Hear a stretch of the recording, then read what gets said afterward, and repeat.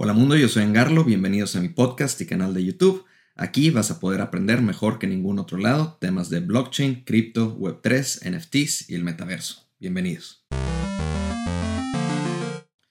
Bueno, pues el día de hoy finalmente vamos a entrar a la segunda parte de nuestro ejemplo práctico. Si me estás escuchando, no te preocupes, como sea, yo te voy a poder ayudar a entender todos estos conceptos. Vamos a poder navegar también de manera auditiva y aprender de manera auditiva todos estos conceptos que vamos a aprender el día de hoy.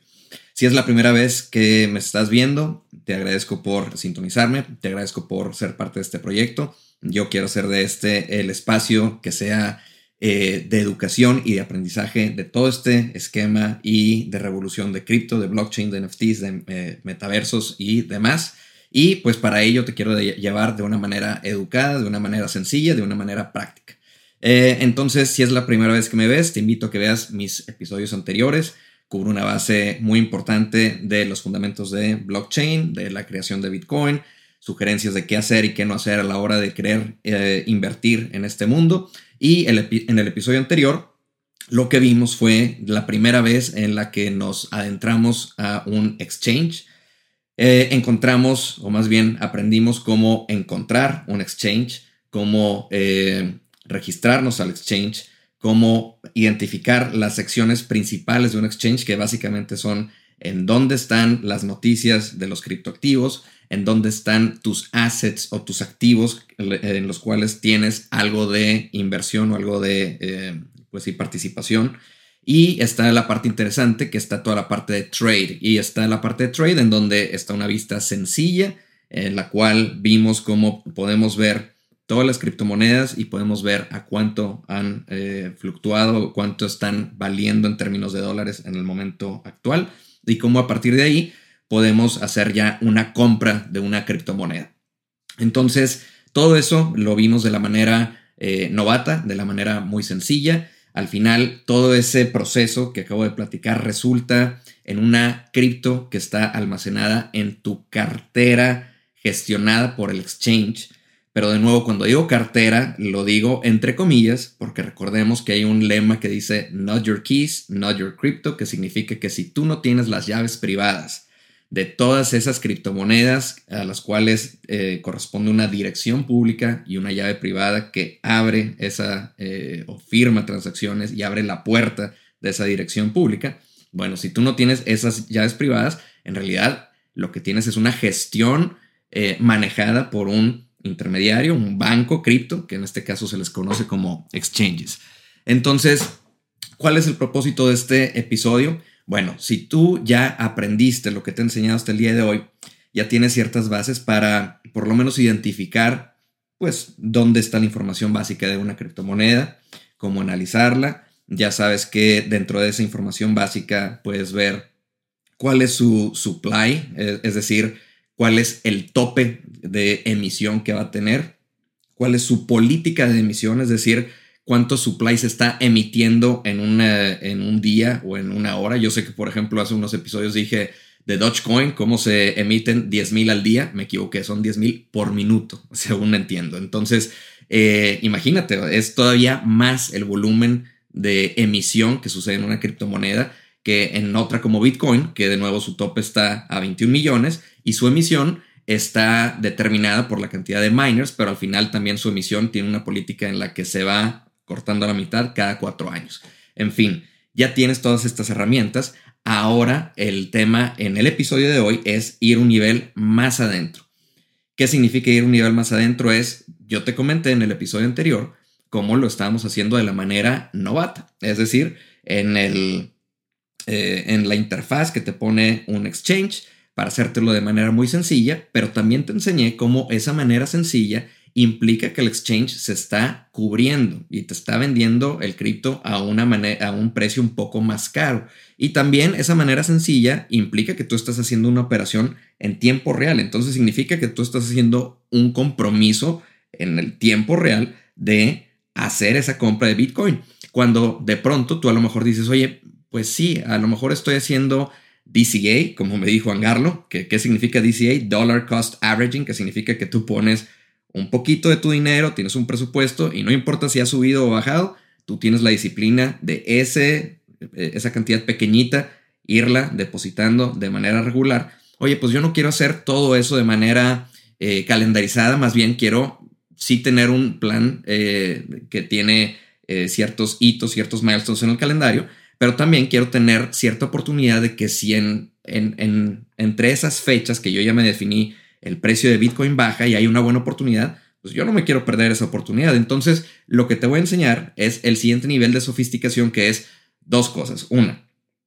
Más bien, tres cosas. Una, cómo hacer para identificar ya de manera más avanzada todas estas gráficas, todas estas tendencias, los volúmenes de compras y de ventas de una criptomoneda y en base a eso poder hacer operaciones ya sin la comisión de novato que te platicaba la semana pasada, sino más bien en base a el precio real de intercambio de Bitcoin en ese momento, de la cripto que quieras en ese momento. Dos, vamos a ver cómo una vez que entiendes eso, también te abre la puerta a algunas operaciones automatizadas en las que tú defines algunos niveles o algunos límites, es la palabra correcta, en los que dices, oye, si Bitcoin baja tanto, yo quiero hacer esta operación. O si Bitcoin sube tanto, yo quiero hacer esta operación y la quiero hacer por tanta cantidad o tanto porcentaje. Entonces empiezas a ver cómo hay unos métodos de inversión un poco más automatizados, más sofisticados, que te permiten no nada más estar operando tú solo con un calendario y diciendo, bueno, pase lo que pase, yo voy a meter $20 cada 2 semanas y es lo que voy a hacer. Pues a lo mejor sí, pero en este caso lo puedes hacer, voy a meter $20 de los cuales no se van a convertir a cripto inmediatamente, sino que los voy a dejar ahí y dentro de las siguientes 2 semanas, si Bitcoin baja de cierto nivel, ahí quiero que tanto se invierta, si baja un poquito más, quiero que se invierta más y si pasa tanto nivel, quiero que se invierta todo. ¿Y qué pasa si no sucedió eso y Bitcoin no bajó? Bueno, no se va a invertir tu dinero, que es la contraparte o es la desventaja de este tipo de operación automática.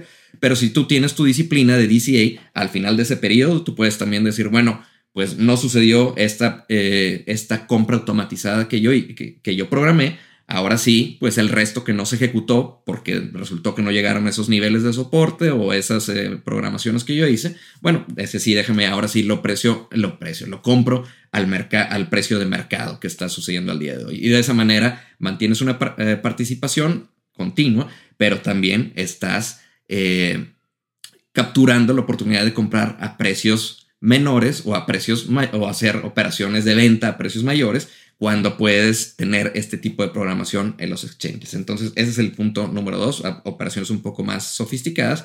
Y el punto número 3, este episodio me tiene algo emocionado, no nada más porque va a ser otra vez algo de edición, sino porque va a ser la primera vez que después de 7 episodios que te he estado platicando del mundo cripto, bueno, en el episodio anterior ya te enseñé cómo comprar tu primer cripto en un exchange, pero seguimos en un exchange. Y recuerda, un exchange es una entidad centralizada. Ellos tienen tus llaves privadas. Ellos de pronto pueden tener otro tipo de comisiones. Históricamente ha habido hacks, entonces tienes que saber qué tipo de protecciones, seguros y reglas aplican a tus exchanges. Obviamente están sujetos a las leyes locales donde operan, etcétera. Entonces, todo eso ha sucedido hasta el episodio anterior, pero este es el primer episodio en el que finalmente vamos a movernos al mundo cripto.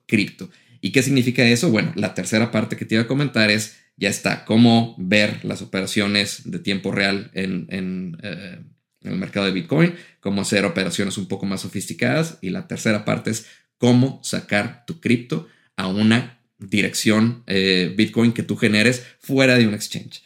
Entonces, este episodio va a estar bien interesante. No me voy a meter todavía a carteras, que ese va a ser el siguiente episodio. En el siguiente episodio, de hecho, déjenme les enseño. Por acá compré un nuevo hardware wallet. Y la idea es que en el siguiente episodio no nada más les platique cuáles son los diferentes tipos de cartera y los diferentes métodos de seguridad y demás, sino que también hacer algo que yo creo que en español yo no he visto, o lo que he visto ha sido bastante pobre. Entonces vamos a hacer un ejercicio en donde vamos a, por primera vez, configurar una hardware wallet y ver cómo mover cripto ahí. Bueno, no los quiero confundir, no los quiero abrumar. Quiero que aprovechemos el tiempo y nos pasemos a los temas prácticos, pero antes de hacer eso, les pido de favor, si no lo has hecho todavía, suscríbete, dale like a mi contenido, compártelo. Es de valor y a mí me sirve también para tener retroalimentación y asegurarme que esto está llegando a las personas que tiene que llegar. Entonces, pues bueno, sin más rollo por el momento, te invito de nuevo a que veas los episodios anteriores si crees que esto ya es un poco más sofisticado para ti. Si no, quédate y vamos a aprender ahora sí en la computadora cómo son estas operaciones un poco más sofisticadas que espero que te sirvan en tu trayectoria en este mundo de cripto. Nos vemos en un momento.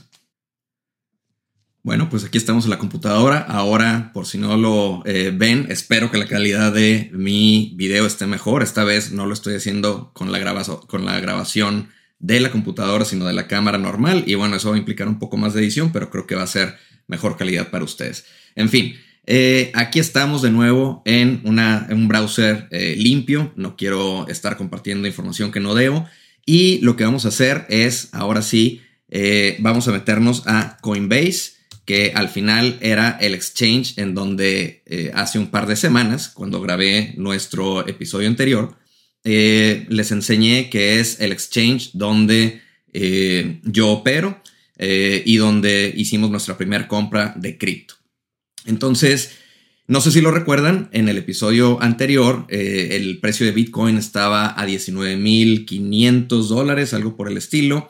Yo hice una compra de $50, de la cual me cobraron $2 de comisión. Y como pueden ver, soy un genio porque ahora ya se recuperó y tengo $2 de utilidad. Entonces, es broma obviamente, hay fluctuaciones en el precio de Bitcoin. Ahora está a $21,320. Estamos a sábado 5 de noviembre. Y eso significa que los $2 que nos habían cobrado en la semana antepasada, pues bueno, ahora ya se recuperaron y ya tenemos un par de dólares de utilidad. Pero bueno, ese no es el propósito de este video, sino más bien irnos a la parte un poco más sofisticada y avanzada que les había platicado hace unos minutos. Entonces, de nuevo, aquí estamos en el homepage. El watchlist tiene las criptomonedas que tú hayas seleccionado que quieres seguir. Obviamente te van a poner comerciales, te van a poner noticias y demás, y te dicen más o menos tu estado de cuenta combinando todas las criptomonedas que tienes almacenadas ahí. En tus assets, aquí es donde tengo que editar un poco más, pero bueno, ya me acostumbré. Y aquí es de nuevo el breakdown o ya el grano un poco más fino de ese saldo que te enseñaron en la primera página. Ahora sí, cómo está dismenuzado en los diferentes activos que tienes. En este caso, el 100% de esos $52 son los $50 que habíamos metido en Bitcoin hace 2 semanas.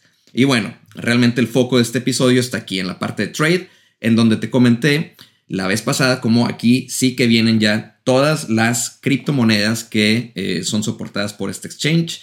De ahí, obviamente, te presenta la opción de comprar, vender, convertir. Y aquí es donde te enseñé cómo hay un truco en el que, de nuevo, aquí estás viendo una vista muy sencilla del exchange, pero si yo aquí quiero comprar Bitcoin y quiero comprar otros $50, lo que va a suceder es de que el precio al que me lo están vendiendo, si te fijas aquí, dice que me lo están vendiendo a $21,429, cuando aquí, de manera difuminada, podemos ver cómo el precio real o el que se está intercambiando en este momento es de $21,324. Es decir, aquí me están cobrando una diferencia de precio de $100 que no te la anuncian en ningún lado, pero es el fee de novato, como te pude comentar la vez pasada. Bueno, entonces pudiera hacer eso, pero eso ya lo hicimos. Ahora, ¿qué voy a hacer? De nuevo, aquí, para recordarte lo que hicimos en el episodio pasado, si te metes a una criptomoneda, puedes ver un poco tu saldo un poco más abajo. No lo voy a hacer para no tener que editar, pero realmente la parte interesante, que es la parte inicial, es esta parte donde te dicen de manera muy sencilla cómo ha fluctuado el precio de este activo, cuáles son las tendencias, algo sobre el supply en circulación, el volumen, cuánto valor acumulado en su red y bueno, la vista un poco más de largo plazo, que es la que yo te he recomendado que veas. Bueno, Esta es la vista de Coinbase, que es este exchange en particular. Como te lo platiqué la semana antepasada o en el episodio anterior, recuerda que los exchanges pues varían. Hay exchanges que operan en tu localidad y otros que no. Hay exchanges que son muy sencillos de utilizar, que este es uno de ellos. Hay otros que son un poco más sofisticados. Entonces, de nuevo, quiero darte una sensibilidad en la que aprendas en cómo los exchanges, todos lo que tienen en común es de que son centralizados, que no te van a dar llaves privadas, que tienen ciertas limitantes, que soportan algunas criptomonedas y otros soportan otras o soportan menos. Pero al final todos tienen el incentivo de hacerte comprar de manera pues lo más sencilla que ellos puedan. Es la manera en la que ellos hacen negocio. Entonces, ten esa sensibilidad y ese olfato de cuando te están haciendo la vida muy fácil, y dentro de esa vida fácil hay una comisión de la cual tú tienes que estar alerta. Y también te doy todo este intro porque también hay exchanges que no son tan sencillos como estos. Y a lo mejor la vista avanzada que yo te voy a presentar en un momento más es la vista normal que a lo mejor otro tipo de exchange te va a presentar. Entonces aquí es donde también, si lo que te enseñé en el episodio anterior no hace match y no es demasiado sencillo para la manera en la que opera tu exchange actualmente, creo que este episodio también te va a ser útil porque aquí vamos a ver realmente ya cómo opera un mercado en vivo y cómo opera muy parecido al mercado de acciones, al mercado de cambiario de la bolsa de valores, en donde hay oferta, hay demanda y hay operaciones de pronto un poco más sofisticadas. Entonces, sin más rollo, movámonos a esa vista, que si te fijas aquí en la vista, en el caso de Coinbase, está la vista simple, pero después está esta vista avanzada. Y vamos a ver qué implica esa vista avanzada. Entonces aquí, para quien no me está viendo, le acabo de dar clic a una vista avanzada. Si te fijas aquí, lo primero que me dice es, bueno, esto antes se llamaba Coinbase Pro, era otro servicio que tenían, pero ahora lo están consolidando en que todo esté en su sitio y tengan estas dos vistas, la vista sencilla, la vista avanzada. De cualquier manera, aquí es lo que quiero que te empieces a dar cuenta. Lo primero que te debes dar cuenta es de que ya no te están enlistando criptomonedas por sí mismas. Lo que te están mostrando, lo que te están enseñando aquí son pares de conversión de una moneda o de una moneda a otra o de un activo a otro. Entonces, por ejemplo, aquí te lo ponen en términos de popularidad, en términos de cuánto volumen ese tipo de intercambio ha tenido en las últimas 24 horas. ¿Y a qué me refiero con un par? Por ejemplo, tú quieres ver cuál ha sido el precio de Bitcoin en proporción al dólar y tú quieres intercambiar dólares por Bitcoin o Bitcoin por dólares. Bueno, ese es un par que tú estás pudiendo analizar acá. Probablemente yo no lo tengo aquí, pero si tu exchange opera con tu moneda local, a lo mejor hay un par en el que tú veas que está Bitcoin con pesos o Ether con pesos, o en el caso de querer intercambiar, también tú puedes ver, por ejemplo, el mercado de qué cosas tienen un mercado que se esté analizando entre pares de, no sé, Bitcoin y alguna otra moneda. Vamos a ver, de Bitcoin, fíjate, está contra estas otras criptomonedas.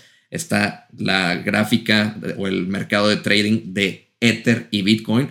Yo lo que te recomiendo aquí, para no confundirte, esta es solamente la introducción, pero lo que te quiero decir es aquí, con lo que hemos hecho hasta el día de hoy, que es operar en Bitcoin y comprar Bitcoin y básicamente intercambiar dólares por Bitcoin, el que te interesaría sería este par de cosas que se están cambiando, que es Bitcoin con dólares. Entonces, a ver, aquí nos vamos a meter ahora sí a este mercado que se está tradeando, que se está intercambiando. Vamos a ver, aquí me ponen un comercial que déjenme lo quito. Perfecto. Entonces, a ver, esta vista es un poco abrumadora, pero es más sencilla de lo que parece. A ver, para empezar, la información general de la criptomoneda que te había platicado de cómo ha operado en las últimas, en las últimas semanas, en las últimas horas, está aquí arriba. Y te puede decir, bueno, el precio actual es de $21,323. Y eso significa que tiene una ha cambiado en proporción a su precio de hace 24 horas un 2.8% en este momento. Ahora, cosa bien interesante de esto, tú puedes ver cómo el precio está, aquí está instantáneamente y constantemente cambiando. Ahora, ¿por qué es eso? Porque, de nuevo, Bitcoin y el blockchain de Bitcoin no para. Pregúntale a cualquier financiero, pregúntale a cualquier persona que invierta en la bolsa, pregúntale a cualquier persona que haya hecho trading en el pasado en la bolsa de México, de Estados Unidos, lo que quieras, cualquier mercado. Y esos mercados operan durante horas de oficina y tienen sus aperturas, y por eso ves ahí las compañías que le pegan a la campanita y la apertura y el cierre y demás, y ahí es donde están los locos haciendo trading. Bueno, esto no para en ningún momento y el trading está 24/7 los 365 días del año desde que empezó. Entonces, a lo mejor puede ser sábado, pero ya es domingo en Australia, y hay gente que ya se despertó y que ya vio alguna noticia y que ya le interesó, le depositaron algo y aquí está comprando o vendiendo. Todo el tiempo está cambiando. Entonces, bueno, aquí está el precio, está el volumen que se ha intercambiado en las últimas 24 horas, es decir, cuántos dólares se han cambiado entre compras y ventas en las últimas 24 horas. Aquí vemos que son 424 billones de dólares, básicamente. El máximo precio al que ha llegado en las últimas 24 horas y el precio más bajo en el que ha estado las últimas 24 horas. Entonces, a ver, algo bien interesante aquí, también te pone esta gráfica que, si te fijas, es una gráfica dinámica, y de nuevo, no quiero ahondar mucho en las particularidades o secciones de este exchange, porque este es mi exchange, el tuyo va a ser diferente. Lo que quiero que te des cuenta es cómo están básicamente los mismos datos que te había presentado, pero un poco más de datos activos y en vivo que están sucediendo, todas estas transacciones. Aquí puedes ver el libro de órdenes de Bitcoin, en donde hay gente que está queriendo vender, hay gente que está queriendo comprar, y aquí es el precio medio entre todas esas compras y ventas que están sucediendo. Aquí es donde se concentran esas órdenes, y esto es lo que dicta el precio de Bitcoin al momento de hoy. Es decir, si tú ves esto y esto, debería ser prácticamente igual, si no es que idéntico. En dado caso, como puedes ver, está fluctuando todo el tiempo. Ahora, la otra cosa que quiero que veas es cómo la vista que me presentan estos cabrones, nuevamente, es una vista de corto plazo. ¿Qué es esta gráfica? Sí, todo lo que te dije arriba tiene que ver con las últimas 24 horas. Pero fíjate cómo aquí, esta gráfica, para empezar, en algún momento, en algún episodio te había platicado cómo hay gente que está haciendo análisis técnico y cómo está haciendo análisis de velas, y cómo hay velas verdes y velas rojas y unas más grandes que otras. Bueno, estas barritas verdes y rojas. Ese es el famoso análisis de velas, en donde la gente de pronto dice, mira, aquí está el doble pico que sigue de acuerdo a este patrón que viene en mi libro de las velas chinas y no sé cuánto, sigue una subida. Entonces aquí es donde compro. Yo soy muy escéptico de eso. No me ha funcionado, o no he visto que sea un método fidedigno en acciones, menos en algo tan volátil como cripto. Pero bueno, hay gente que a lo mejor sí ha tenido éxito con eso. De nueva cuenta, yo solamente te quiero decir, estas barras verdes y rojas representan subidas en el precio de cripto, bajadas en el precio de, en este caso, Bitcoin. Pero fíjate cómo estos cabrones te están poniendo una vista de un día. Y los intervalos, es decir, cada que hacen una foto de una barrita contra otra, es de 15 minutos. Entonces, fíjate la vista cortoplacista que te están poniendo. Yo, si no sé, y si soy novato y estoy viendo esto, yo aquí estoy viendo una gráfica que dice, cabrón, hace una hora esto estaba bien abajo, ahora ya se ve que está más para arriba, ha estado medio fluctuando, seguramente va más para arriba, déjame compro, y ahí es donde pasan las tragedias. Entonces, punto número 1, igual que lo hicimos en la vista sencilla, en la vista complicada, lo mismo. Zoom out. No veas qué ha pasado en un día, ve qué ha pasado en un mes, 3 meses, 6 meses, del año a la fecha, o mejor aún, hace un año, hace 5 años, o todo. Vamos a ver la foto completa, que es la que a mí me gusta ver. Y mira, de nuevo, esto te lo están poniendo hasta 2016. No sé si haya más zoom out. Sí, creo que es todo lo que se puede hacer, porque desde aquí fue donde se soportó, yo creo que Bitcoin en este exchange. O no sé si lo empezaron a hacer tracking, o no sé si... No, a ver. Es todo lo que me permite. Lo primero que traquean o que siguen es 2015. Pero bueno, aquí está, ahora sí, fíjate, toda la historia de Bitcoin. Ahora puedes ver intervalos no de 15 minutos o de una hora, sino de qué ha pasado de día a día. Y ahora sí, si te quieres meter una vista más de corto plazo, de 6 meses, vamos a ver. Mira, esto es lo que ha pasado cada 6 meses. Y aquí así es como se ha movido cada día. El intervalo aquí es de días. Quiero que te des cuenta de eso, porque al final es como también tú puedes ver el mismo horizonte de tiempo, pero lo están dividiendo en pedazos más chiquitos. Bueno, eso también de pronto hace que se vean diferentes las cosas. Lo vamos a ver cuando lleguemos a la vista ahora sí más de corto plazo. Vamos a ver, a mí me gusta ya cuando estoy haciendo una compra a lo mejor y estoy tratando de analizar si es un buen momento o no. Ya me gusta irme de lo más, el horizonte más grande al ahora sí, horizonte más pequeño. Y el horizonte más pequeño me gusta de pronto ver cómo se ha movido en los últimos 5 días. ¿Por qué? Porque de pronto ahora sí me dice, ok, en el mercado, cómo está la temperatura al día de hoy, cómo están los inversionistas, cómo están los ánimos y la inflación y demás, cómo se ha movido. Oye, mira, me convendrá ahora mismo que pues ya subió sustancialmente versus lo que estaba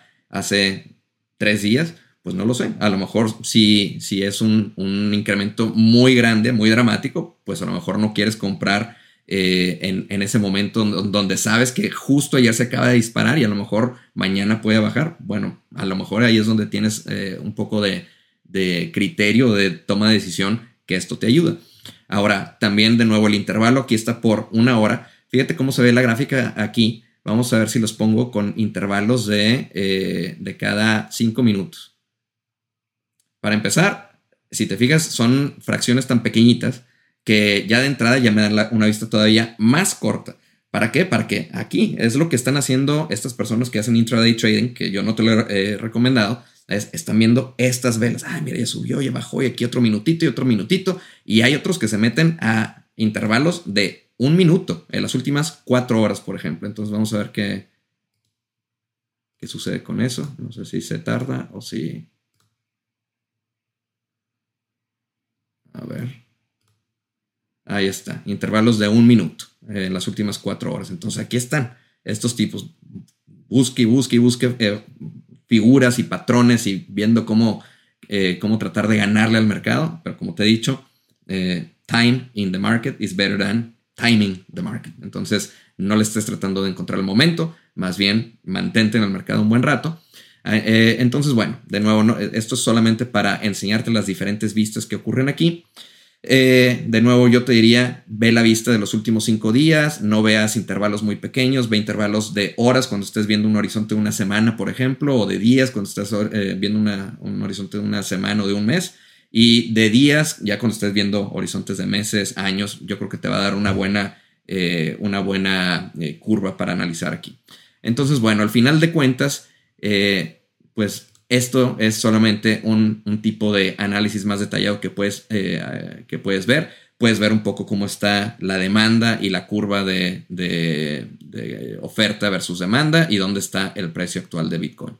Bueno, todo esto es un poquito para analizar. Todo esto, de nuevo, debe ser un complemento a lo que tú hagas de investigación de la criptomoneda, su white paper, su comunidad, sus noticias, etcétera, etcétera. Pero después, aquí llegamos ahora sí a la parte importante de este episodio, que es ahora sí cómo hacer una compra con esta vista y cómo o para qué fregados te sirve esta vista si lo puedes hacer de una manera más sencilla en la otra. Bueno, como te platiqué, en la otra vista, el precio al que estás comprando es el precio que te dice el exchange y que lo seguro es de que te lo van a vender un poco más caro que el precio del momento, que es este que estamos viendo aquí. Entonces, cuando ya entiendes que ese es el caso y te sientes un poco más cómodo navegando y entendiendo las secciones de un exchange, Lo que puedes hacer aquí es una práctica que es no tratar de operar en el mundo normal que tú conoces de internet, que es simple y sencillamente tú compras para algo instantáneo y estás haciendo la compra que quieres en ese momento, sino que más bien la haces en pasos que te permiten tener un mejor precio de entrada a lo que quieres comprar. Entonces, a ver, lo platicamos la semana antepasada, en el episodio anterior. Ya metimos $50 aquí. Para hacer el ejemplo, en este episodio voy a meter otros $50, pero no voy a meter $50. Si recuerdas lo que hicimos en ese episodio, lo puedes ver. Le puse $50. Quiero que se pague con esta cuenta de PayPal y estoy comprando Bitcoin. Clic y listo. Acá no. Acá lo que vamos a hacer primero es, si te fijas, yo no tengo ningún fondo. Aquí si quisiera comprar, esta sección del exchange me permite también comprar. Pero lo que está ocurriendo aquí es, yo no tengo, pues ahorita ningún tipo de fondos. Mira, dice que no tengo ningún tipo de balance de dólares. Entonces, como se tiene que hacer realmente aquí es primero fondeando tu cartera de dólares o tu balance o tu portafolio de dólares que tienes en ese exchange, y de ahí ahora sí hacer la compra del cripto que quieres hacer. Entonces vamos a hacerlo acá. Por ejemplo, aquí yo voy a hacer un depósito. Te lo ponen también en un botón grande y visible. Y aquí puedes depositar Bitcoin si ya lo tienes en otro exchange y quieres meterlo aquí. ¿Por qué? Porque también lo puedes intercambiar por dólares. Recuerda que aquí es un par que puedes intercambiar de dólares por Bitcoin o Bitcoin por dólares. Entonces puedes depositar de las dos maneras. Yo en este caso voy a depositar dólares y lo que voy a hacer es, pues voy a agregar cash.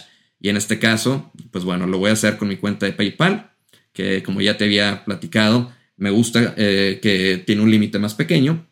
Y me gusta que por ser un cobro instantáneo, pues ya veo el cargo directo en mi cuenta de cheques y no estoy luego con sorpresas. Y dos, también como es un cargo instantáneo, también me permiten de pronto sacar instantáneamente del exchange, que es lo que vamos a hacer en unos momentos más.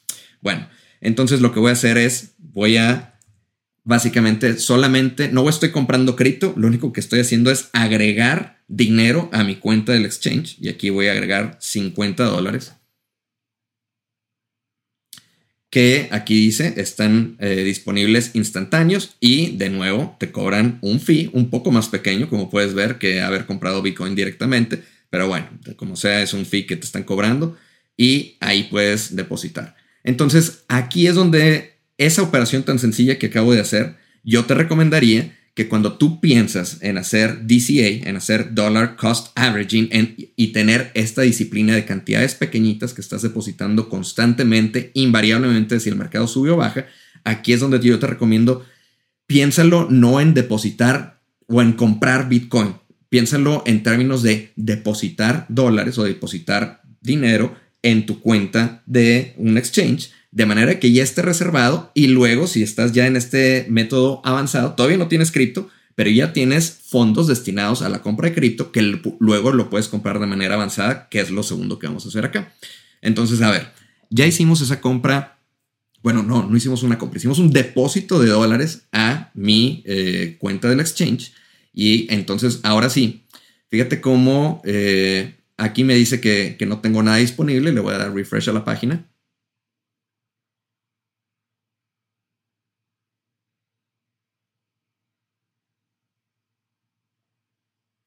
No sé por qué se tardó tanto, pero aquí está. Fíjate cómo dice que sí tengo algo de Bitcoin disponible, que estos son los $50 de Bitcoin que compramos hace 2 semanas en el episodio anterior. Y estos son los dólares que yo acabo de depositar en mi cuenta. Entonces, ahora sí, aquí es donde te quiero enseñar la segunda parte bien interesante de una vista avanzada de un exchange. Cuando tú ya entiendes cómo se está moviendo esto, puedes hacer operaciones que equivalen a lo mismo que hicimos en el episodio anterior. Esa sería una operación de compra de Bitcoin al precio de mercado. Y si te fijas, para que no me está viendo, aquí en este exchange me están presentando, como en muchos otros lados, la opción de comprar o de vender. Y a diferencia de las opciones en las vistas sencillas, en las vistas avanzadas, aquí me presentan una opción que es comprar con base al límite, con base a mercado o con base a un stop limit. Para quienes conocen instrumentos financieros, activos como acciones y demás, esto no es nuevo, pero yo entiendo que aquí hay gente que a lo mejor no tiene esa experiencia, entonces lo vamos a platicar brevemente. Una orden de compra a precio de mercado es básicamente lo que hicimos la vez pasada. Yo aquí voy a decir, quiero comprar Bitcoin al precio actual, al precio que se está tradeando. No le voy a definir yo si quiero comprar un precio arriba, un precio abajo. Yo solamente quiero que esta cantidad de dólares que yo estoy poniendo me la des en Bitcoin al precio que se está intercambiando actualmente. Entonces, esa es una orden al precio de mercado. Ahora, ¿cuánto Bitcoin puedes comprar aquí? Bueno, si yo le pongo aquí que quiero comprar un Bitcoin entero, pues me va a decir que no tengo los $21,000 que se necesitan, ¿verdad? Pero lo interesante aquí es de que en vez de hacer la compra o definir tú cuánto Bitcoin puedes comprar, tú puedes definir cuántos dólares quieres meter. Oye, de mis 50, yo quiero que ahora mismo 10 se compren al precio de mercado que está actualmente. Y fíjate, aquí está la comisión que es 0.06.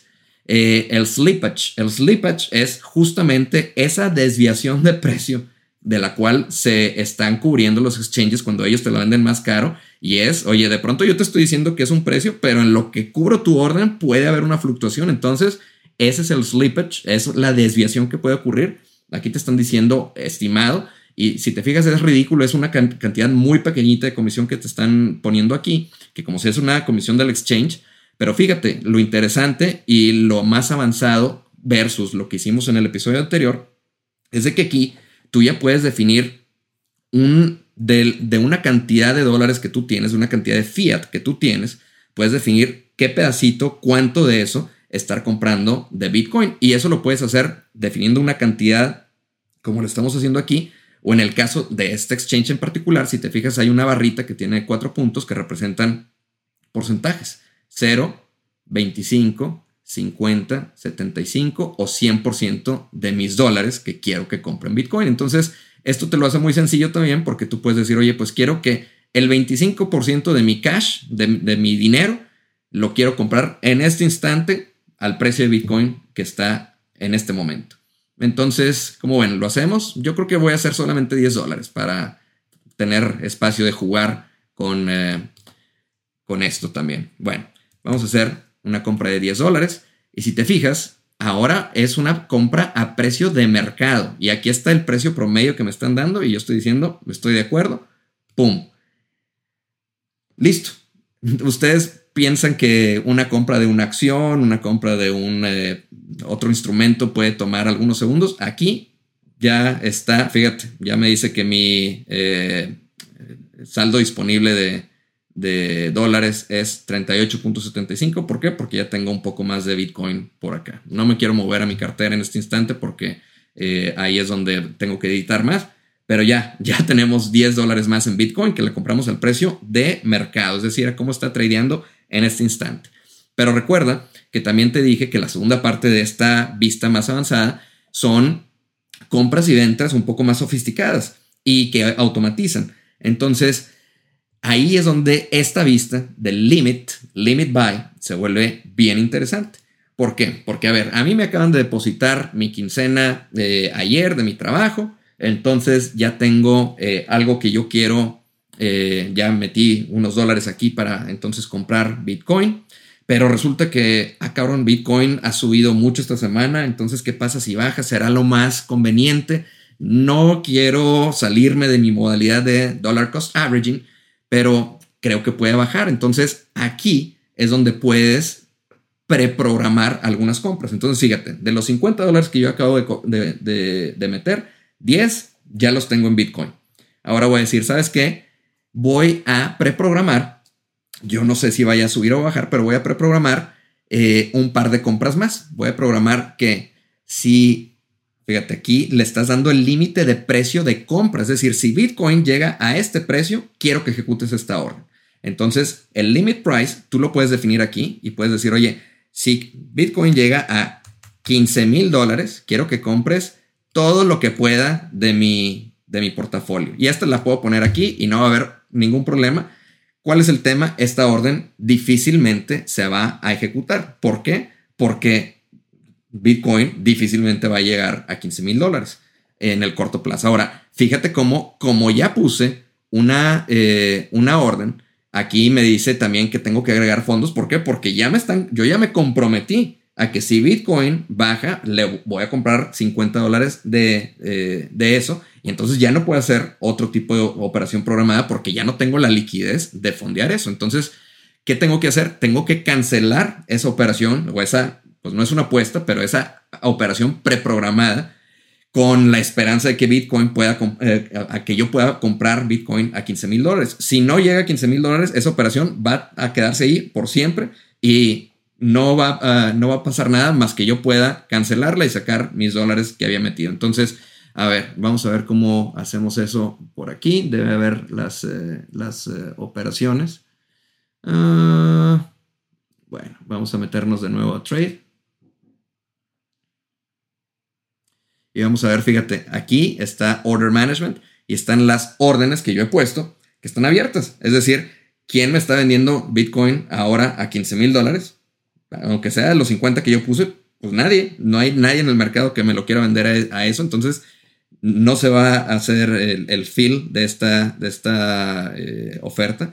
Por aquí puedes ver cómo compré $100 por acá. Hay otro que por ahí no sé si tenga que ocultar. Pero bueno, al final esta orden que está abierta, pues la voy a cancelar. Voy a cancelar todas las órdenes que están abiertas. Y ahora sí, me deberían de dejar nuevamente poder utilizar los $38 que aún tengo disponibles para poder comprar Bitcoin. Entonces vámonos otra vez a la vista de trade. Vámonos a la vista de Bitcoin y dólares. Y fíjate cómo, no sé si, aquí está. Aquí están los $38 que ahora sí ya tengo disponibles para comprar. Y bueno, ¿cómo funciona esta vista de limit? Pues bueno, lo racional y lo normal es de que no le pongas que compre a $15,000 porque no va a suceder, pero sí que de pronto que digas, oye, si yo creo que a lo mejor puede bajar otro, pues 3% a lo mejor la siguiente semana, o puede bajar un 1%, pues a lo mejor quiero comprar en esos niveles. Yo creo que todavía puede bajar un poquito más. Entonces, a ver, si subió mucho, de nuevo, en los últimos 5 días, miren, aquí subió. Bueno, pues ya compré $10, pero ¿sabes qué? Quiero que el 25%, que recuerden que aquí me dan una vista para seleccionar, perdón, el 25% del resto de dinero que me queda, que son, ¿cuánto es? Otros $9. No, ¿sabes qué? Le voy a poner más. Si Bitcoin baja 5%, ¿cuál sería su precio? De donde está actualmente, que es 21,300, ese precio sería 20,200. Bueno, si llega a 20,200 antes de que yo cancele esta orden, pues quiero comprar otros $20. Y esta es una compra que no se ejecuta instantáneamente, sino que corre o se graba como la otra que hicimos hace un momento para comprar Bitcoin a $15,000. Bueno, aquí también va a suceder, pero solamente va a suceder cuando baje 5%.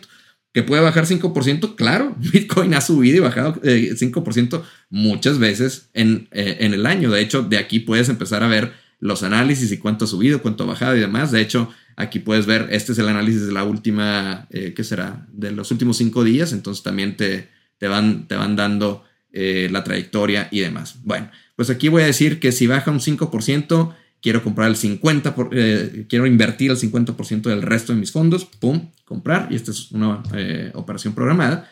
Y el resto, o más bien, si baja un 1%, o más bien tú puedes poner aquí, esta es solamente una guía, puedes decir 5%, puedes decir 10%, o tú puedes poner tu precio. Oye, si 5% era 20 y el 1% más abajo es 21, oye, pues a lo mejor yo quiero comprar a no sé, 20,900 y ese es un buen precio y quiero que el resto de lo que yo puedo comprar, que son otros $20, ahí se compre cuando Bitcoin esté a 20,900, que pues no está tan lejos de estos 21,200. Lo pudiera comprar aquí, pero no lo voy a hacer solamente porque te quiero enseñar este último de Stop Limit. Stop Limit es un poco más sofisticado, no te recomendaría meterte ahí, pero es un instrumento donde básicamente es para cuando hay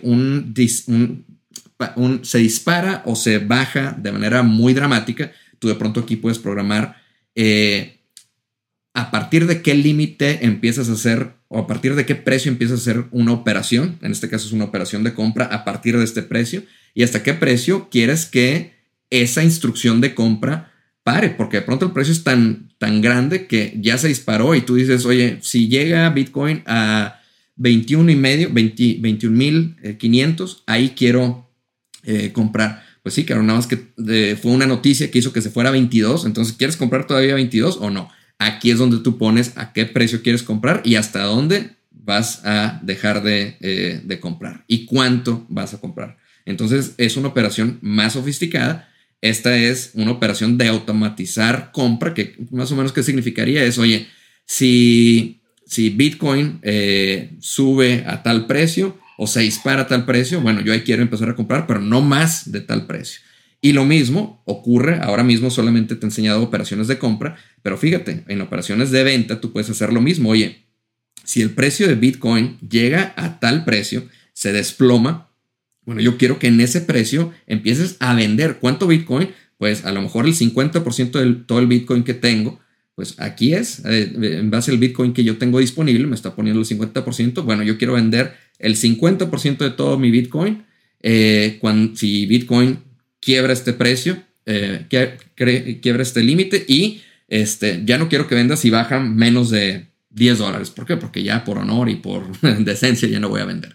Bueno, esa sería la operación de stop limit en la modalidad de venta.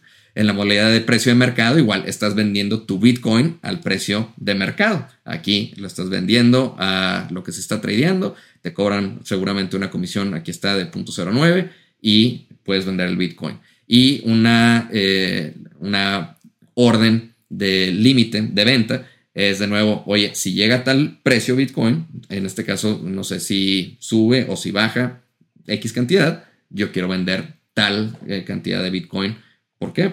Por la razón que quieras. Entonces, imagínate que hay gente que nunca ha hecho la compra o venta de una acción, nunca ha analizado pues no sé, el promedio móvil de una acción, nunca ha analizado un estado de resultados, nunca ha hecho operaciones sofisticadas y de pronto se mete a este mundo en el que empieza a poner órdenes muy sofisticadas, muy avanzadas y de pronto se hace una telaraña que es muy difícil de controlar y de pronto hay otras operaciones que parecieran milagrosas, pero no hay milagro aquí. Aquí el tema, cuando es una operación que parece milagrosa y que va a dar muchas utilidades, seguramente es porque tiene un riesgo muy, muy alto y de pronto, así como aquí no me dejaban hacer otra operación porque no tengo cobertura en lo que ya comprometí, bueno, en esas cosas, de pronto tú comprometes tu dinero y lo más probable es de que lo pierdas en su totalidad. ¿Por qué? Porque son instrumentos de apalancamiento. Bueno, entonces, a ver, ya te enseñé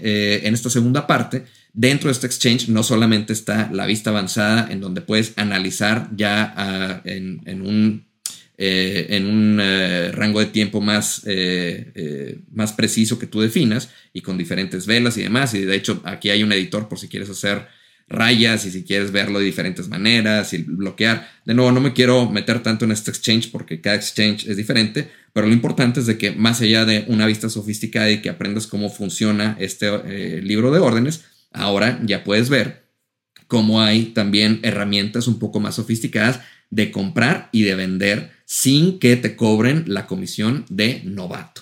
Entonces, bueno, ¿qué hicimos? Ya compramos Bitcoin al precio actual. Creo que puse la orden del otro 50%. Vamos a regresarnos porque esto va a ser importante. Yo creo que voy a cancelar esta orden simple y sencillamente para poder hacer un ejercicio también bien interesante. La voy a cancelar.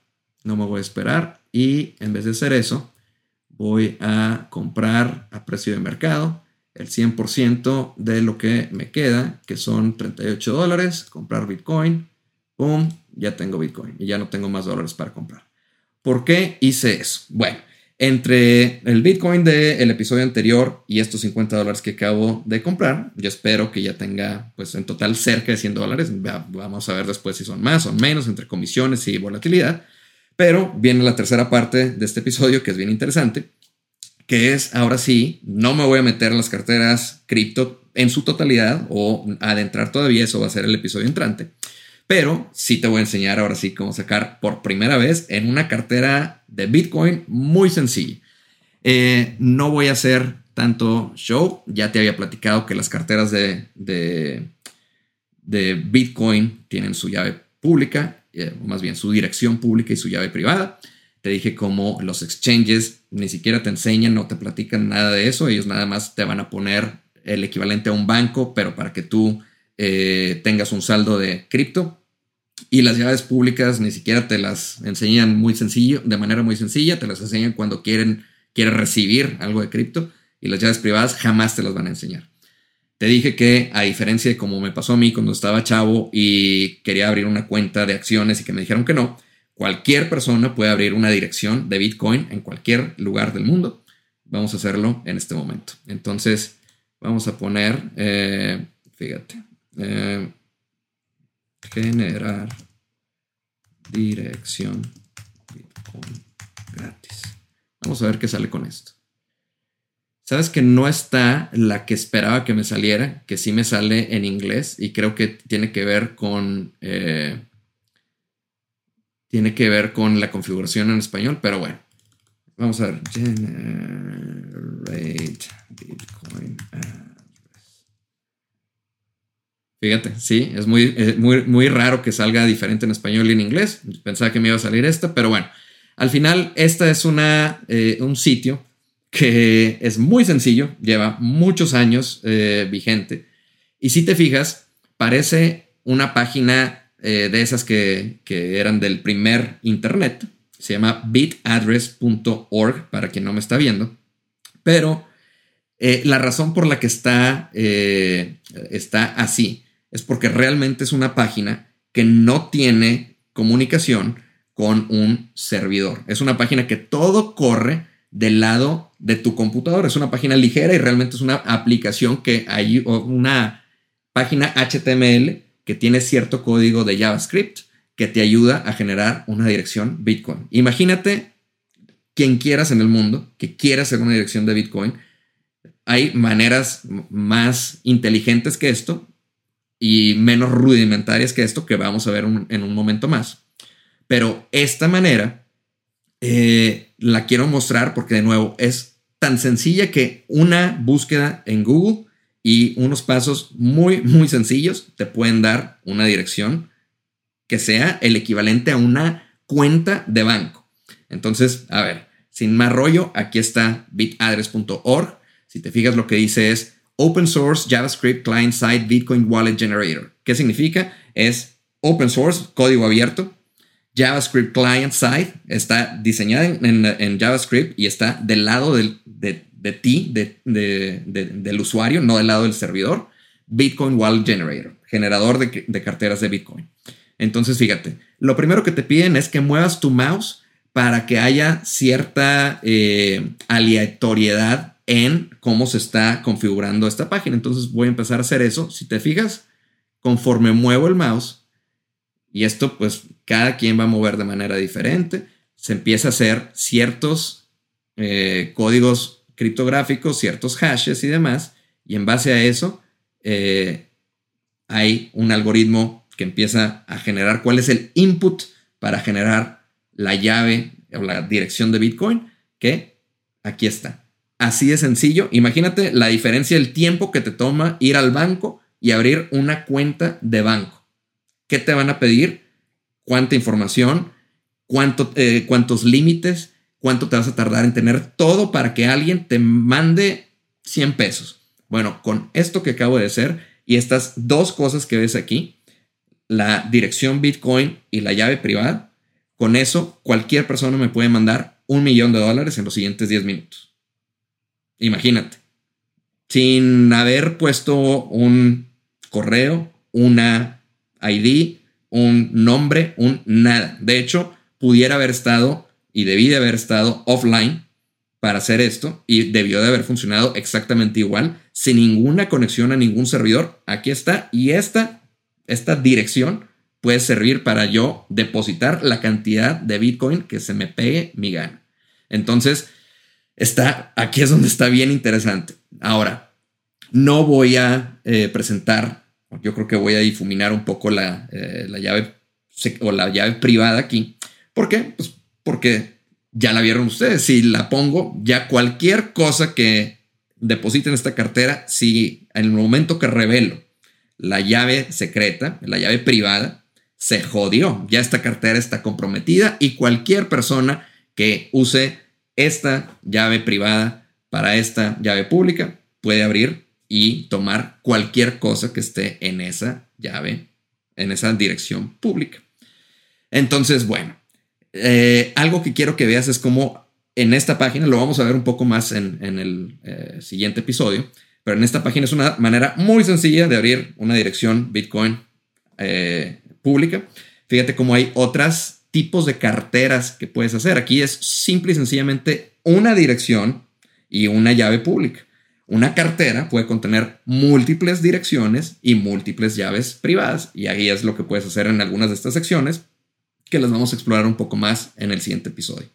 Ahora, ¿qué es lo que voy a hacer? Voy a hacer, ahora sí, la primera operación fuera de cripto. Perdón, fuera de un exchange y más bien en el mundo cripto. Entonces, lo que voy a hacer es, de nuevo, esta es mi llave pública. La voy a poner aquí.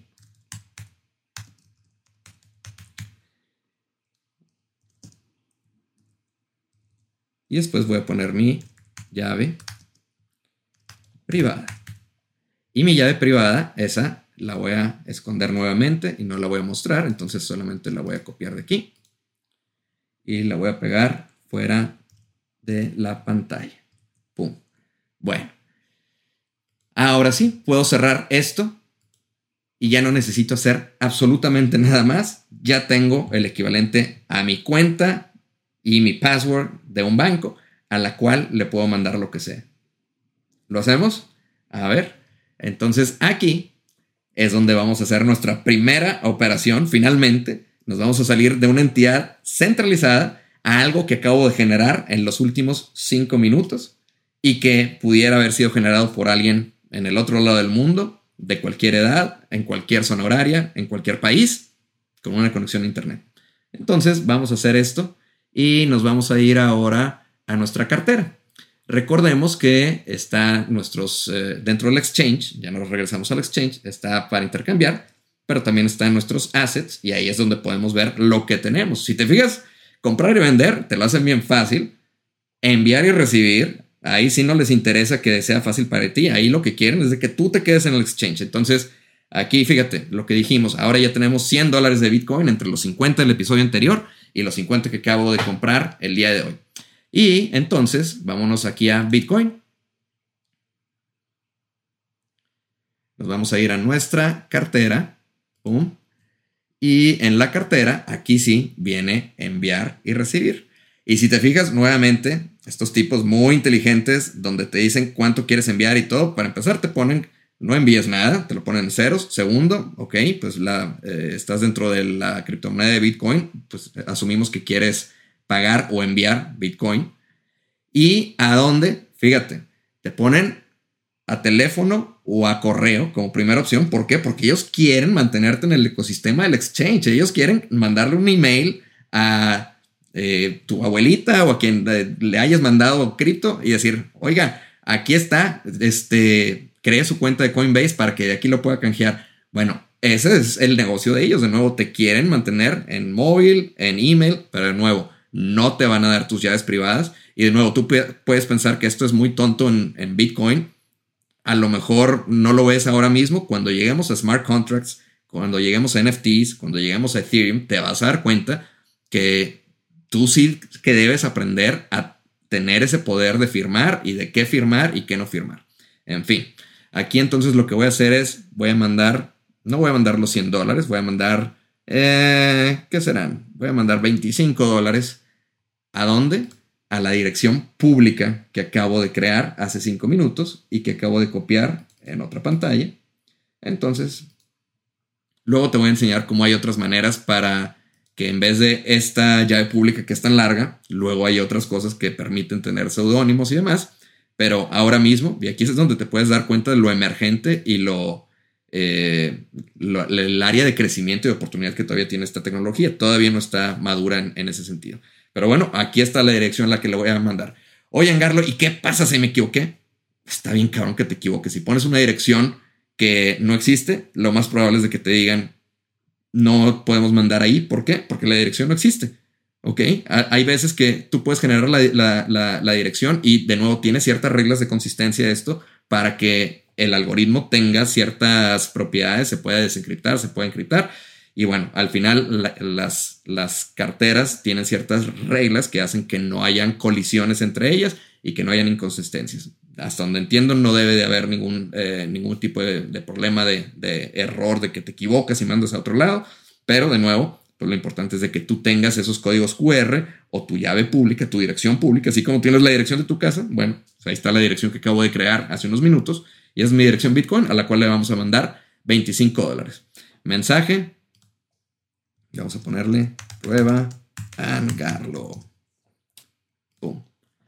Y aquí, seguramente, vamos a ver, vamos a mandar el equivalente a $25. Me van a cobrar 50 centavos el exchange por hacer ese envío. Y vamos a mandarlo. Y ya estoy sacando mi celular porque aquí sí, como te platicaba, estas personas o estos exchanges te van a pedir un código para mover tu dinero fuera del exchange. Entonces, a ver, copiar y ahí está.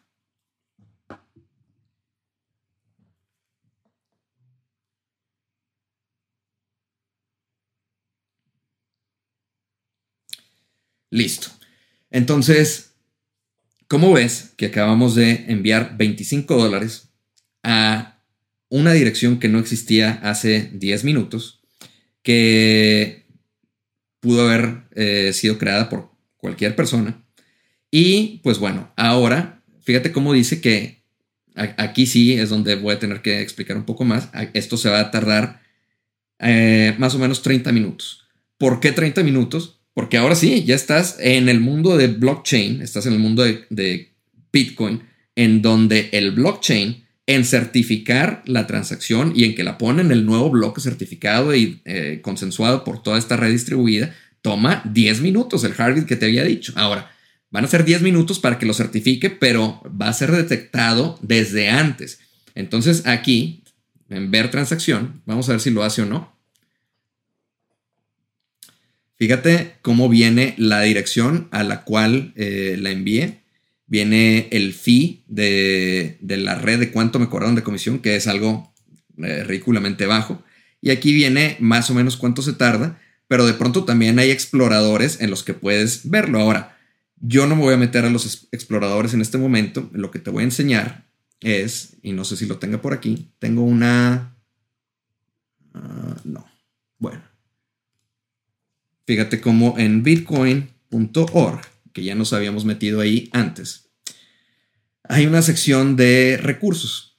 De nuevo, voy a platicar de carteras, voy a platicar de detalles de seguridad en el episodio entrante, pero dentro de los recursos, y de hecho no sé por qué no viene aquí, pero bueno, aquí está. Elige tu cartera. Entonces, a la hora de elegir tu cartera, tú puedes ver diferentes carteras que se soportan. ¿Y por qué quieres ver qué carteras están soportadas? Porque al final lo que yo creé es una dirección que tiene, de nuevo, la llave pública y la llave privada, y eso lo puedo guardar y ahí van a estar esos $25 por siempre. Pero ¿cuál es el problema? Pues yo a lo mejor quiero hacer operaciones con eso. Yo a lo mejor quiero ver mi saldo, ver si ahora esos $25 valen 300, valen nada. No quiero que se me pierda. De nuevo, si pierdo la llave privada, ya se perdieron por siempre esos $25. Entonces, a ver, aquí, muy rápidamente, yo tengo un sistema operativo Mac. Lo que voy a hacer aquí es seleccionar y hay una cantidad importante de carteras que aquí mismo te mencionan que soportan Bitcoin. Ahora, estas son carteras de software. Luego vamos a platicar sobre esta que te había platicado, que es una cartera de hardware. Pero bueno, yo en mi análisis lo que había visto es, bueno, Electrum es una que está soportada por muchos sistemas operativos, que tiene diferentes características, luego la podemos platicar. Entonces, fíjate, voy a visitar el website, voy a bajar esta cartera, la voy a bajar para Mac, es un ejecutable. Aquí está. Vamos a ver qué sucede. Y como es un ejecutable, lo puedo correr desde aquí. De hecho, no creo que lo tengo que descomprimir. ¿O sí? A ver. Vamos a abrirlo. Listo. Fíjate cómo es un software muy sencillo que bajé en 30 segundos y es una cartera. Y aquí yo puedo crear una nueva cartera o puedo abrir una cartera que ya tiene a lo mejor alguna configuración. Entonces, es básicamente lo mismo que te acabo de enseñar de la dirección de Bitcoin con llave pública, con dirección pública y privada, pero aquí sí puedes hacer ahora sí operaciones de enviar, recibir y demás, certificar y demás. Entonces, es algo que vamos a profundizar más en el episodio entrante, pero quiero que veas algo. Entonces, vamos a crear una nueva cartera. Le voy a llamar, no sé, Angarlo Test. Y lo voy a grabar ahí en mi computadora. Y hay diferentes tipos de carteras que te permiten hacer. Lo vamos a platicar en el episodio entrante, pero mira, importar una dirección Bitcoin o llaves privadas. Vamos a ver.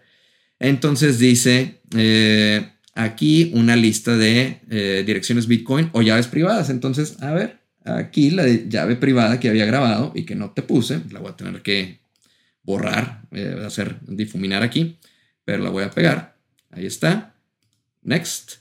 Este password, quiero que sepas, es el password de la cartera que estoy creando aquí en mi computadora, pero es solamente para abrir y cerrar esta cartera. No tiene nada que ver con mi llave privada, no tiene nada que ver con mi dirección de Bitcoin, es solamente el password de esta cartera. Entonces le voy a poner un password muy seguro que va a ser password. Listo.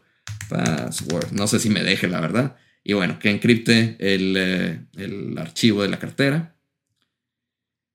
A ver qué pasa con esto. Ah, aquí se abrió del otro lado. Mira. Aquí dice que hay una transacción que no está confirmada por 0.00117408 satoshis, que al final, mira, balance, ahorita o en este momento todavía no me parece porque no está certificado, pero mire, $24.97 que de un exchange ahora mismo está certificando el blockchain de Bitcoin. ¿Cómo sé que lo está certificando? Aquí dice que no está confirmado. Si lo veo en un explorador de bloques, que como te digo es una de las tantas herramientas que puedes ver, aquí puedes ver cómo hay una transacción que va a ser confirmada en un bloque. Ahora mismo todavía no está confirmada, está emitida. Y bueno, aquí puedes ver básicamente todo el detalle técnico, el detalle de qué transacciones están en tal bloque, qué tipo de fees aplicar. Mira, aquí están los fees, el tamaño de la transacción, etcétera, etcétera. Pero en los siguientes 10 minutos lo que va a ocurrir es de que esa transacción se va a certificar.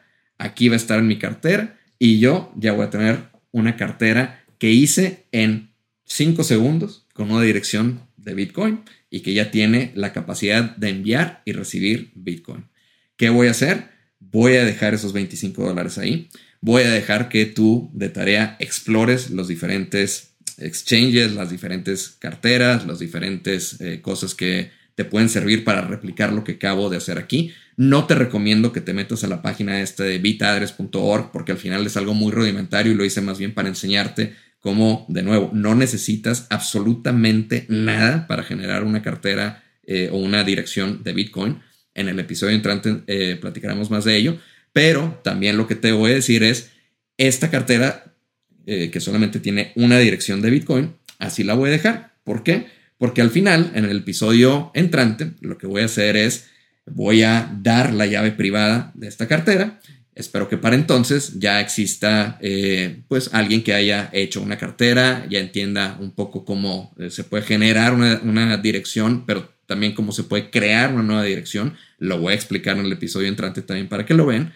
Y pues de pronto, si alguien quiere hacer lo que acabo de hacer hace un momento, abrir una instancia de una cartera cripto, ponerle esta llave privada y sacar esos $25 a su exchange, a su cartera pública, a donde quiera, pues bueno, que ahí esté esa recompensa. Entonces, como ven, ese es el ejercicio que quería hacer el día de hoy. Ojalá que haya sido de valor. Y bueno, ya ahora sí saben cómo utilizar operaciones más sofisticadas en un exchange, cómo comprar y vender sin que les cobren tanta comisión de novato y con algo de programación también. Y 3, ya saben la manera básica de cómo sacar algo de cripto fuera de un exchange, cómo crear una dirección Bitcoin, cómo almacenar una llave privada que ahora mismo lo hizo en la computadora. Recuerden que la mejor práctica es escríbanla. No debe estar en la computadora y menos compartida en una pantalla que está grabándose. Pero bueno, tiene un propósito que es, como les digo, va a ser una recompensa. Y ahora ya saben cómo crear una cartera de Bitcoin también. Entonces, bueno, vámonos de regreso fuera de la computadora para cerrar este episodio y nos vemos ahí. Gracias. Bueno, pues como vieron este episodio y estas técnicas más avanzadas de compra de cripto y ahora sí, cómo programar tus compras, programar tus ventas y sacar de un exchange al mundo cripto, al mundo donde tú eres dueño de una llave privada, que ahora mismo no la he revelado, pero la voy a revelar en el siguiente episodio. Y ahora sí, tú tienes el control total. Imagínate ahora ya que te enseñé esto y ya que viste qué rápido se puede generar una dirección de Bitcoin y cómo se puede enviar valor instantáneo a ella. Imagínate la cantidad de innovación que está sucediendo gracias a ello. En fin, espero que más allá de haberte enseñado de términos prácticos y de términos específicos de un exchange, hayas podido seguirme y hayas entendido todos estos conceptos. El concepto de hacer una orden de límite, hacer una orden a precio de mercado, hacer una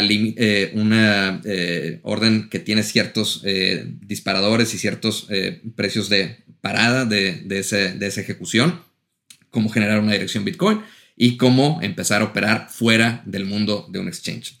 Se pone bien interesante. De nuevo, yo sé que de pronto para Bitcoin pareciera que no tiene mucha lógica porque ¿para qué quiero todo esto? Bueno, una, por seguridad y por soberanía.